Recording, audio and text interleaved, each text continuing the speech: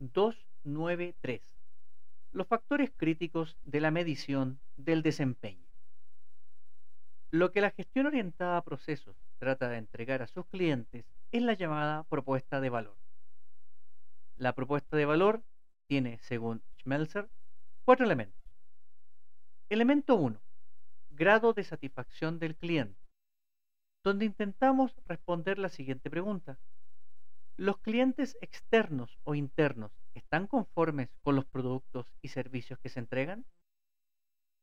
Elemento 2. Calidad es el grado de conformidad entre lo prometido y lo efectivamente recibido por el cliente, donde intentamos responder la siguiente pregunta. ¿Los clientes están conformes con lo demandado y prometido? Elemento 3. Tiempos de ciclo, donde intentamos responder la siguiente pregunta. ¿Los tiempos de ciclo de un proceso corresponden con los tiempos que esperan los clientes? Elemento 4. Costo es el precio que paga el consumidor de acuerdo a un estándar de producto y el precio de la competencia.